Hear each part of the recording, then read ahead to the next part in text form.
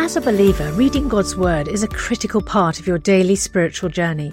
And because it's so important, we've created a unique new resource to help you immerse yourself in biblical truth and open your eyes to all God's Word has for you. It's a free PDF download called The Word 1-to-1 that takes you on a guided journey through John chapter 1. With biblical text and short commentary, each page provides insights that will strengthen your faith in an easy-to-read guided format. There's truly no other resource like this. Download your free PDF copy today at premierinsight.org/resources. That's premierinsight.org/resources.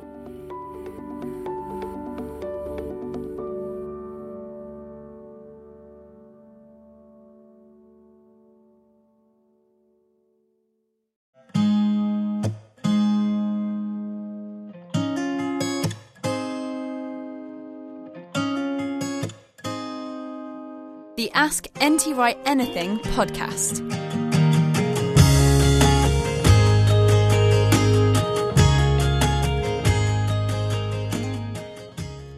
Well, hello friends, and welcome to another edition of the show with me, Justin Briley, Apologetics and Theology Editor for Premier Christian Radio, and brought to you as ever with SBCK and NT Wright Online, bringing you some shows that we had recorded before lockdown began, and so you'll hear myself and Tom essentially in close quarters on today's programme, which is answering your questions on the resurrection today. And don't forget, you can send in your questions if you are registered over at the website. That's askntwright.com. We will be making sure to keep you supplied and up to date with editions of the Ask NT Wright Anything podcast, both from stock that we've got recorded and new stuff that we're going to be recording over the line together from lockdown, so you won't be left wanting. Hope that you are surviving your lockdown, whatever it brings to you, and we had a lot of love for that special coronavirus response episode that we did with Tom from his home in Oxford several weeks ago now. Do go and check that out in the back catalogue of the podcast if you haven't already. And of course you can find more videos from Ask NT Wright Anything over at the Premier YouTube channel. You can also find them over at the website too, askntwright.com, and that's also the place to go to get yourself subscribed so that you are part of the prize draw taking place at the end of this month.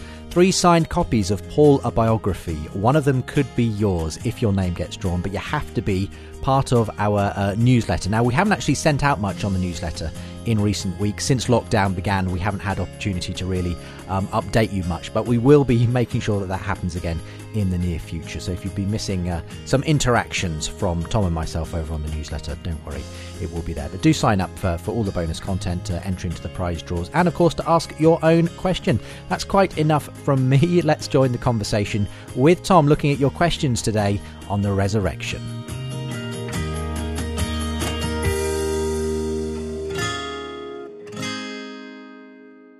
Well, Easter is nearly upon us, Tom. It's going to be, obviously, a day of great celebration. How do you generally celebrate Easter, if you're not already preaching on the morning itself? It varies enormously according to where I am, yes. And each year seems to be different. But I love to be at an early morning celebration. And in a previous job where I was doing an Easter vigil very early in the morning, starting in total darkness and reading the great chunks of the Old Testament, and then having the bonfire and the candles and the proclamation, Christos Anastai, Christ is risen, and everything, the whole place going wild, and then having great hymns and the Eucharist and processions. And it's as though something exuberant is happening at Easter. This is about new creation, and if you don't do it exuberantly, then it's almost as though you don't really mean it. Oh, he's raised from the dead, isn't that nice?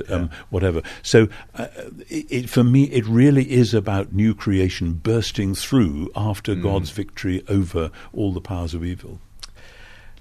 How about this for an opener then? This is a good general question to start off with. Finn in Wigan says, in the simplest way possible, could you summarise your views on the resurrection? I'm studying Christianity at A-level, and you're one of the people we study. I really admire your work. Thanks. Thanks, Finn. Well, enjoy your A-level, but the first thing to grasp is that resurrection, the Greek word is anastasis, which means standing up. Resurrection in the ancient world was always about actual bodies, about people being physically alive, having been physically dead. It's not about dying and going to heaven in the sense of the soul escaping the body, leaving a body behind. They had other words for that, and resurrection isn't that word. So the early Christian claim is that Jesus of Nazareth, having been thoroughly dead, really was thoroughly alive again. Now, this made the sense that it meant within a Jewish world where the majority of Jews, not all at the time, believed in resurrection, but what that meant was that they were looking forward to a time, they called it the age to come, when God would raise all his people from the dead, because God is the good creator who wants to put the world right. So resurrection is what you get when you have the goodness of creation and God as the judge in the sense of the one who wants to put everything right. So resurrection always assumes that people will die, then they will have a period of being dead, and they have different ways of describing that. Are you in a spiritual existence or an angelic existence or what? It's not clear. And then resurrection is not life after death. It's life after death. In other words, you die, there is a period of being maybe alive with God in some sense or other. They don't explain that. But then resurrection is a new life, a second stage. So when we're talking about resurrection, we're talking about bodies, and we're talking about a two-stage post-mortem reality. Unless, as the early Christians said, when Jesus comes back, then those who have not died will be transformed. So you still have to be transformed, because it'll be a new sort of body. It'll still be a body. It's very clear. Don't be fooled by the translations that say in 1 Corinthians 15 that it'll be a spiritual body. The word spiritual there doesn't tell you what it's made of. It tells you what it's animated by. It's a new sort of physicality, what I and others have called transphysicality, but it's still, in our sense, physical, because God loves bodies. He loves his creation. He wants to remake it. So that's what the early Christians are talking about, and many people haven't in the churches and outside haven't understood even what I've just said, and so get very muddled as to what in fact is being claimed at Easter. So why then do I and others believe that this really did happen to Jesus? It wasn't what was expected. They were expecting God to do it for everybody at the end of time, and suddenly this happened to one person in the middle of time. And that and various other things about it were so unexpected that you have to say, well, why would they say that? Because there were many other Jewish resistance movements, messianic movements, prophetic movements at the time. Josephus, the Jewish historian, talks about several of them through roughly 100 years either side of the time of Jesus. Routinely, the leaders of those movements were picked up and killed by the authorities. And if your leader of such a movement got the chop from the Romans, you didn't go around saying, oh, maybe God's raised him from the dead. You either gave up the movement, if you were lucky enough still to be alive yourself, or you found yourself another leader. And we have evidence of an entire dynasty, a family, through 2/3 of the first century, who each time the would-be Messiah got killed, the next one steps up. Now, here's the thing.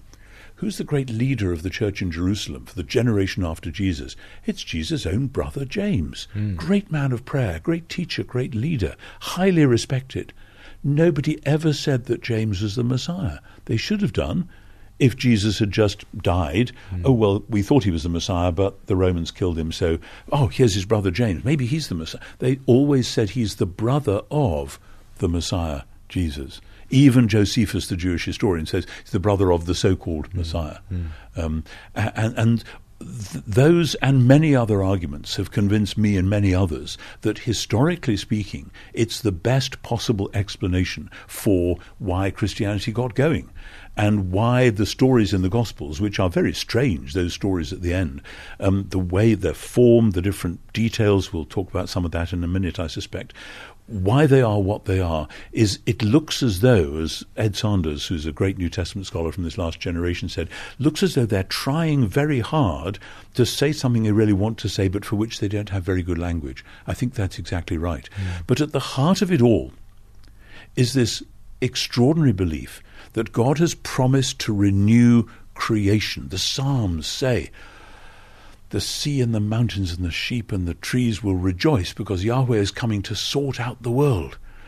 And the answer is, he's done it now in advance. The resurrection body of Jesus is the beginning of new creation.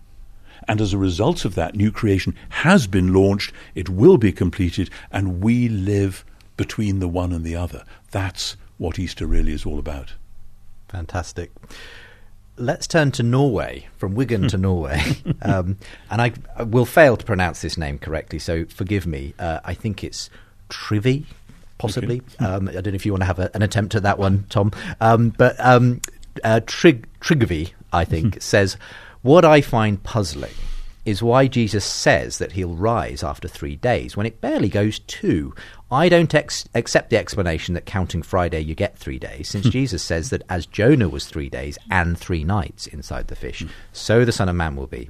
Some Bible scholars, like David Pawson, think there was a special Sabbath the year Jesus died. He didn't die on a Friday, but on a Wednesday." I know this is a big bone of contention. What does Professor Wright believe? I think it's highly unlikely that Jesus died on a Wednesday, not a Friday. But, it's possible. The Christian tradition might have got that wrong, but actually there are several passages which say on the 3rd day rather than after 3 days.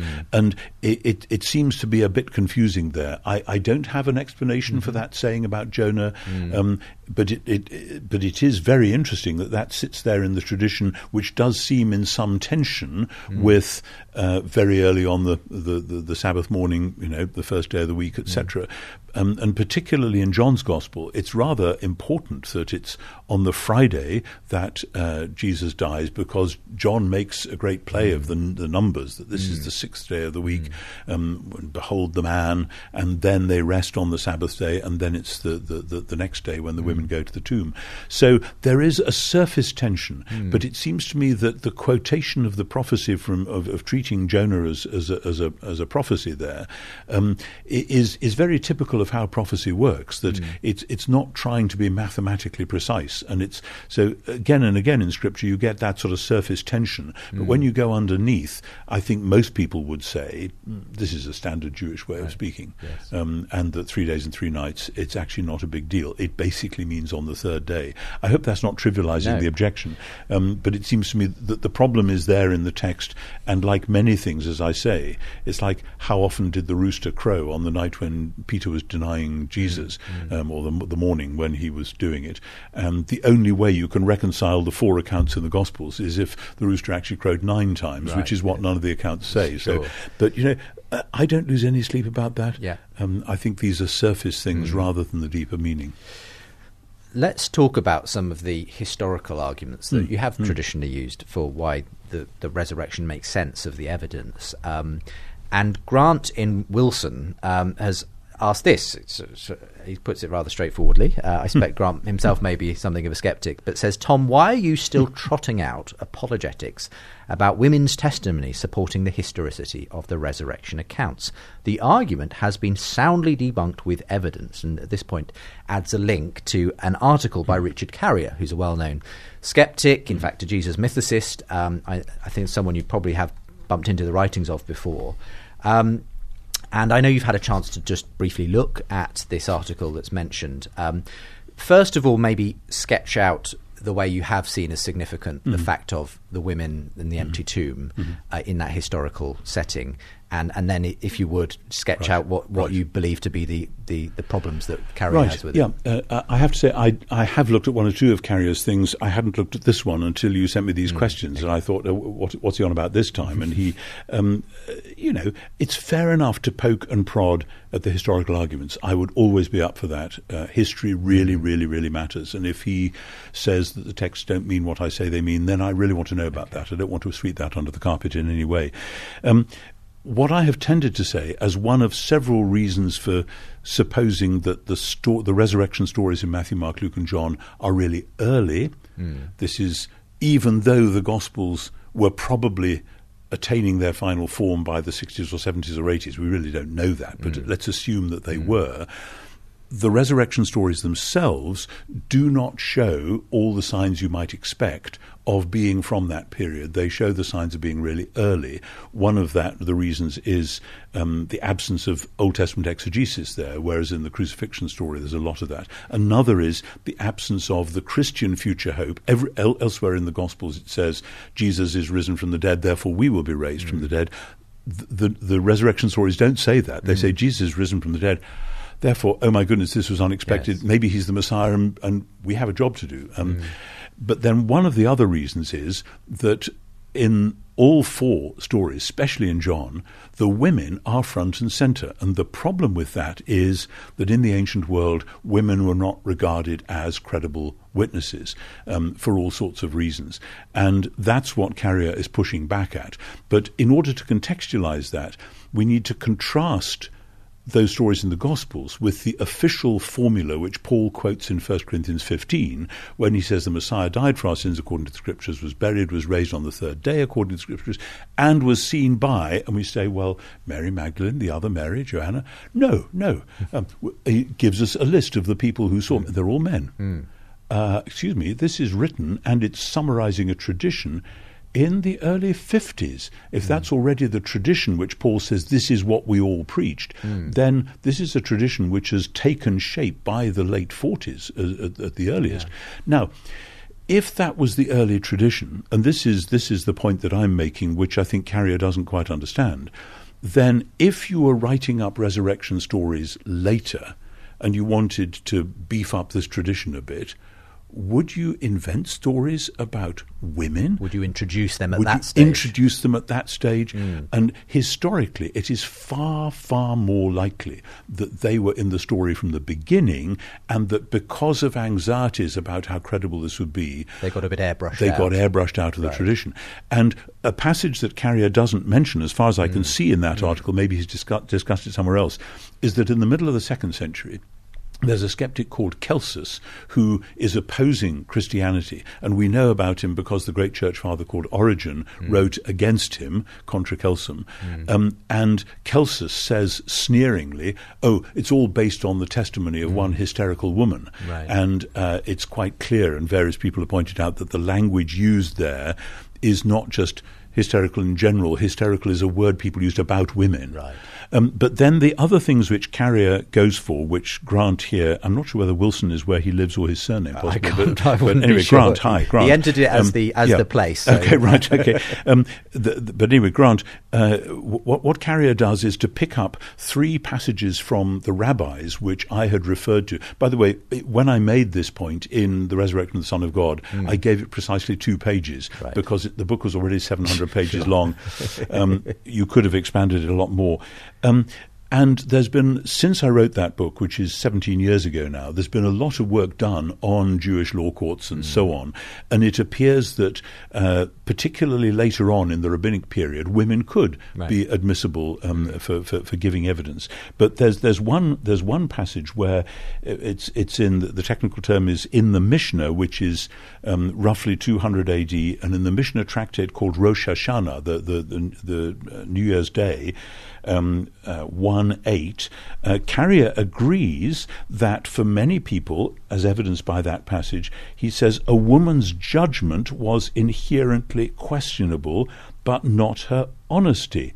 And I want to say, but that's exactly the point. It was her judgment that would make people say, no, we mustn't do that. So Carrier is implying that I'm saying that a woman's honesty was in doubt. And I'm saying, no, it's just that people constantly said you can't trust women. And the passage which he does quote and discuss, but which seems to be the direct disproof of what Carrier says when he says that there is no such tradition about women's testimony not being acceptable, is from Josephus. Josephus is writing just after Paul, around the same time as most people think the Gospels are being written. And in Antiquities Book 4, when he's describing the legal processes in Deuteronomy, he says 3 things very clearly. First, the testimony of one person isn't valid. You must have 2 or 3 witnesses. Second, women are not acceptable witnesses in a law court. And he gives a reason. And then thirdly, slaves are not acceptable in a law court because they may be afraid or they may be being bribed. So what are the reasons for why the women are not acceptable? And Josephus says very explicitly, the Greek is gunaikon deme esto martyria, no evidence from a woman or from women. And he says because of 2 things, their levity and their boldness. Levity, kuphates in Greek, and thrasos, which means over-boldness or rashness. And Carrier tries to say, this doesn't mean that they're evidence isn't acceptable. It just means that if you let women in a law court, they'll be giggling and laughing and scolding and so on. And that flies in the face of the very careful legal way that Josephus has laid that out. And what it clearly means is that Josephus regarded, and Jews of his day, regarded women as empty-headed, trivial people who couldn't think straight and always liable to jump to rash conclusions and to blurt things out, so you couldn't trust them. And at the same time, the other great Jewish writer of the time, Philo, discussing a passage in Genesis and allegorizing it, he says, the female sex is irrational, akin to bestial passions, fear, sorrow, pleasure, and desire, from which ensue incurable weaknesses and indescribable diseases. And now, I have to say, I quoted some of this to my wife last night over supper, and it kept her angry for the whole of the meal. These men, how dare they say? I said, that's not the point. I said, the point is, this is what people thought at the time, and yet the Gospels put the women front and centre. And there are other passages as well, and Carrier is quite rude about me and other apologists at this point, and says, you don't bother to check your sources. But actually, I refer in the passage in question to a discussion by my friend Richard Borkham in his book Gospel Women, where he discusses this issue, and he points out a very interesting passage in the book we call Pseudo-Philo, which is, like Josephus, a summary of biblical history, where at one point Miriam, the older sister of Moses, has a dream, and in her dream she dreams that her mother is going to give birth to a son who will redeem Israel. And when she tells her parents in the morning, they don't believe her. Even though it was true, and Pseudo-Philo knows it's true. And as Borkham says, this shows this is the normal assumption. And guess what? In the parallel passage when Josephus is describing the birth of Moses, it's Moses' father who has the dream, and he is believed. Right. And so it's not so much is there a strict law here, it's that the widespread assumption. And so, again, I say, granted the tradition in 1 Corinthians, if you were going to make up stories later, would you do it like that? And the answer is absolutely no. Those must be original, very close up to the facts. Well, I have no doubt that Carrier will respond to that. Best of luck. We'll see how much tennis gets going in the process. But thank you. Really, really helpful. Really interesting to hear it explained in those terms. Let's go to another question. Lonnie is in Alberta, Canada, and wants to know, why did Jesus allow Thomas to touch him? We all need to rely on our God-given faith, for we don't have the luxury of touching Jesus' wounds in order to believe. So why was it a different case for Thomas? Yeah, it's a good question. And that chapter in John chapter 20, things happen differently all the way through. Mary Magdalene sees Jesus through her tears, which is very interesting in itself. And then the disciples in the upper room, suddenly here he is, and then Thomas. And Thomas is grouchy and grumpy, and I'm not going to believe unless I actually put my finger in the... And Jesus, okay, go ahead, be my guest. And actually, we're not told that Thomas did reach out and touch him, but the invitation was there. And it seems to me that is a classic example which then resonates out into what apologetics is all about, of God meeting people where they are. And Jesus does say, in a kind of a smiling rebuke to Thomas, okay, you've seen, so you believe, blessed are those who've not seen and yet believe. And that's pretty much the end of John 20, except for the final summary. And I think this is a way of saying we can't over-rationalize and say it must all be by faith, so it should never have any of this kind of evidence. And I want just gently to challenge Lonnie and to say we don't rely on our God-given faith. You don't rely on faith. Faith is like a window. The point of a window is not, I love having this bit of glass in the wall of my house. It's so that we can see out and so that light can get in. Faith is trusting faith doesn't rely on faith. Faith relies on God. Yes. And that's really rather important. And God is the creator, and God is the recreator, and God does different things with different people and wants sometimes to assure people that actually this is for real. And it's like apologetic arguments that they work differently in different contexts. It's always interesting to me because the sense I get from the question here from Lonnie is well, at least those first followers had the physical evidence, and therefore they were at an advantage. But interestingly, if you go to something like Matthew 28, where Jesus is with them at the end of the gospel, and when they saw him, they worshipped him, but some doubted. Even people who were apparently in the presence of Jesus. And it's remarkable that Matthew, at that climactic point at the end of his gospel, actually puts that in. It's as though there's something very mysterious here, which we haven't got the categories for it. It's rather like, in Orthodox icons, the perspective works backwards. Instead of normally you look at a painting and the perspective is doing that away from you, the icons are doing it so it's coming towards you. Yes. And it's as though the thing we're being asked to think about and believe in the resurrection stories in the Gospels isn't something that we can pick up and put into our mindsets the way we currently are. It says, sorry, you need to put your mindset into this story and it'll reshape it. And within that, I think part of the point of Thomas actually touching Jesus is this is real. As Jesus says in Luke, a ghost doesn't have flesh and bones as you see I have. That's so important. New creation is real, and it's transformed reality, but it's still reality. We'll try and fit in two more. Time's against us as always, never enough time. But Marilyn, in Lakeland, Florida, says, "Hi, Justin and Tom. Really appreciate the show and the willingness to take questions. I have a 3-in-1 question.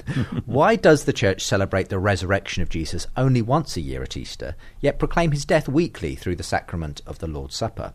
Paul said Christ is our Passover who was sacrificed, so wasn't he honouring Jesus' death rather than his resurrection on the annual feast in conjunction with the Lord's Supper?" And finally, Marilyn asks, "Do you know if the daily/weekly gatherings to break bread mentioned in Luke and Acts and so on were eventually replaced with the Lord's Supper when the church outlawed observance of the Passover and began distancing themselves from their Jewish roots?" So there's a few things to try and tidy up. That's very interesting. I mean, the church celebrates the resurrection of Jesus every Sunday. I mean, it celebrates every day, but every Sunday is a celebration of the resurrection. Because it is on a Sunday. Because it's on a Sunday. And it's one of the things I sometimes stop and think about, quite remarkable, that every Sunday since the first day of Jesus being raised from the dead, Christians have celebrated the beginning of the new week, the beginning of the new creation.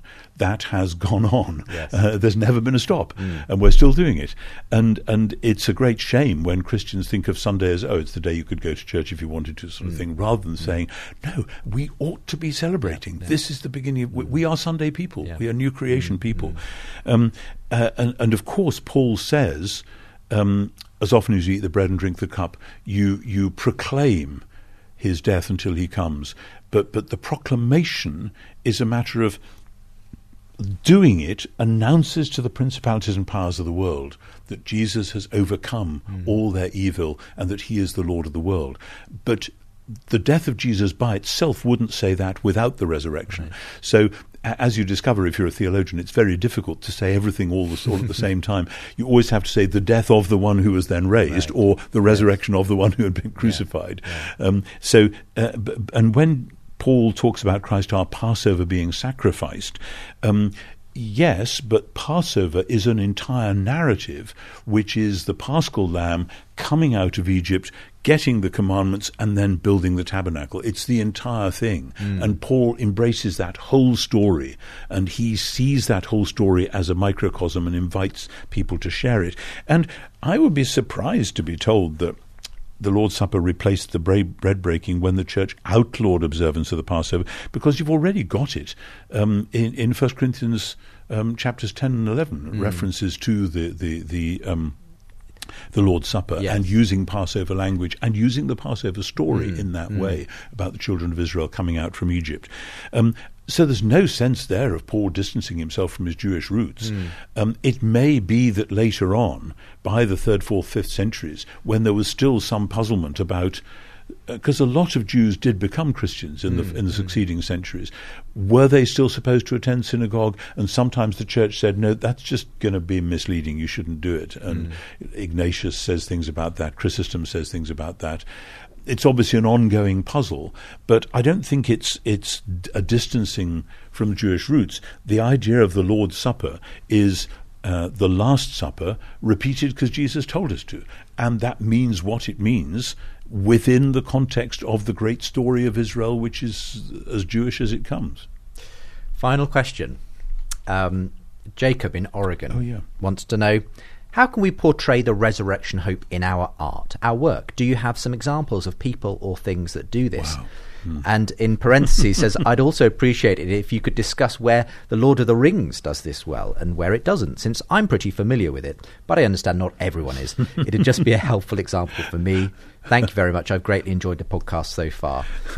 I want to think about The Lord of the Rings. One of my sons is really quite a Tolkien expert, or anorak, and I might put that to him, but I don't have a good answer for that myself at the moment. I think The Lord of the Rings is about the defeat of evil, but you don't see very much of the new life that happens as a result. Well, I suppose I've always sort of assumed maybe Tolkien with the resurrection of Gandalf, who dies and then appears again, perhaps, and is actually dressed in a sort of different sort of garb. Okay, no, fair enough. There's a sort of resurrection motif going on there. Maybe I need to think about that. But I mean, in terms of what Frodo has to do and getting rid of the ring, and the ring being, and Gollum grabbing it and then falling down into the fiery pit, etc. I'm not sure how that would generate a resurrection. There is hope. one bit, I've seen it quite often quoted in sermons and things around Easter, and I don't have it to hand, so I'll probably not do it justice, but it's a bit C.S. Lewis-y like it. It's a bit Narnia-like, where Frodo says something along the lines of, or Sam or someone says, has it all been undone? When they're back in the Shire, and it's sort of as though waking up from a bad dream, and it's very much a sort of resurrection. All the evil has been worked backwards again, and death has been turned inside out, and so on. But the Shire is not a happy place when they get back. No, that's true. Yes. And I mean, there's various things going on there. Now, I would say resurrection hope in art. In the early medieval period, they did sometimes paint, and some frescoes you can see in some churches in Italy, the Ezekiel 37 scene of the earth writhing and the bones coming up and being put back together, etc., etc. It's never a very easy thing to portray. And there's a famous 20th century painter who I'm just forgetting his name at the moment, who did the Crookham resurrection scenes, which are kind of jokey, of here's an ordinary English churchyard and all these people standing up again, very ordinary villagers, and greeting each other as a way of saying, is that really what it's about? And I would want to say, I look at other things. I look at the work of some of our great contemporary composers, people like James Macmillan or Paul Spicer, who I've worked with. We wrote this Easter oratorio together 20 years ago, where actually you can feel in the music that something is coming through. Or in Handel's Messiah, that wonderful aria which starts part 3, I Know That My Redeemer Lives. It's very interesting that Handel puts that in E major in parallel with Comfort Ye My People right at the beginning of the aria, whereas his great Hallelujah chorus is in D major, which is kind of a martial thing. Yeah, great, we've won the victory. Terrific, isn't that fantastic? But then there's something mysterious about E major. I know that my Redeemer lives, and this is new. We've gone up a key, as it were, and I think as well. One of the, and again I'm quoting friends of mine, but Micheál O'Sheil, the Irish poet, O''Siadhail, pronounced Shiel, Micheál O'Sheil. Yes, you're a great fan of his poetry. Well, his new book is called Five Quintets. You've spoken of this before and recommended it. Well, I want to recommend it again because the point of the Five Quintets is, he says in the preface, I always felt that Eliot lacked, in the four quartets, he lacked the sense of a fresh joy out beyond, and Micheál gives it us in abundance. There's a rich celebration of new life, which is really quite remarkable. But I think as well, there are many, many things that the church does, and again, I've probably quoted some of them before, which are bringing new life to communities. I think of, some of the communities I know in the Northeast that really battered by industrial recession and the shutting down of traditional industries, where the church has got in there and has started new projects for literacy training, for working with the homeless, for enabling for credit unions to enable people whose money is in chaos to get going again, and so on. And when you see that happening and you see the look on people's faces, you think that this is new life, this is resurrection. And it isn't the ultimate resurrection, but it's a genuine sign and foretaste of it. So I want to say, in every possible way, in art, in music, in poetry, in dance, in drama, and in those many social projects, this is what we should be doing, and what in the power of the Spirit we can do. Yes. I had the privilege of going to see the on-stage dramatisation of The Lion, the Witch and the Wardrobe in London recently, over Christmas actually. And again, it brought back to me the power of that particular way in which Lewis dramatised the resurrection at the stone table and so on. Yes, one of my grandchildren went to see that and came back absolutely. It's an extraordinary production. I don't know if it's still running at the moment, but if you get the chance to see it, I mean, obviously they play around with certain elements of it, but I think overall very faithful to the idea of the book. And but there are many ways we can obviously evoke the resurrection story. Absolutely. Lovely. Thank you so much, Tom, for your time again on this key issue in Christianity. And I hope that if you're listening and you heard something that was helpful, that it's blessed you as well. For the moment, we wish you a very happy Easter, and we will see you on the other side. Thanks for being with us on the show today, an episode on the resurrection that was at least in time for Eastertide, if not for Easter itself. But next time, a couple of weeks' time, we'll have another set of questions coming from you for Tom to answer. And if you want to get subscribed, now's a good time to do it, because you will be entered into that prize draw for 3 signed copies of Paul, a Biography.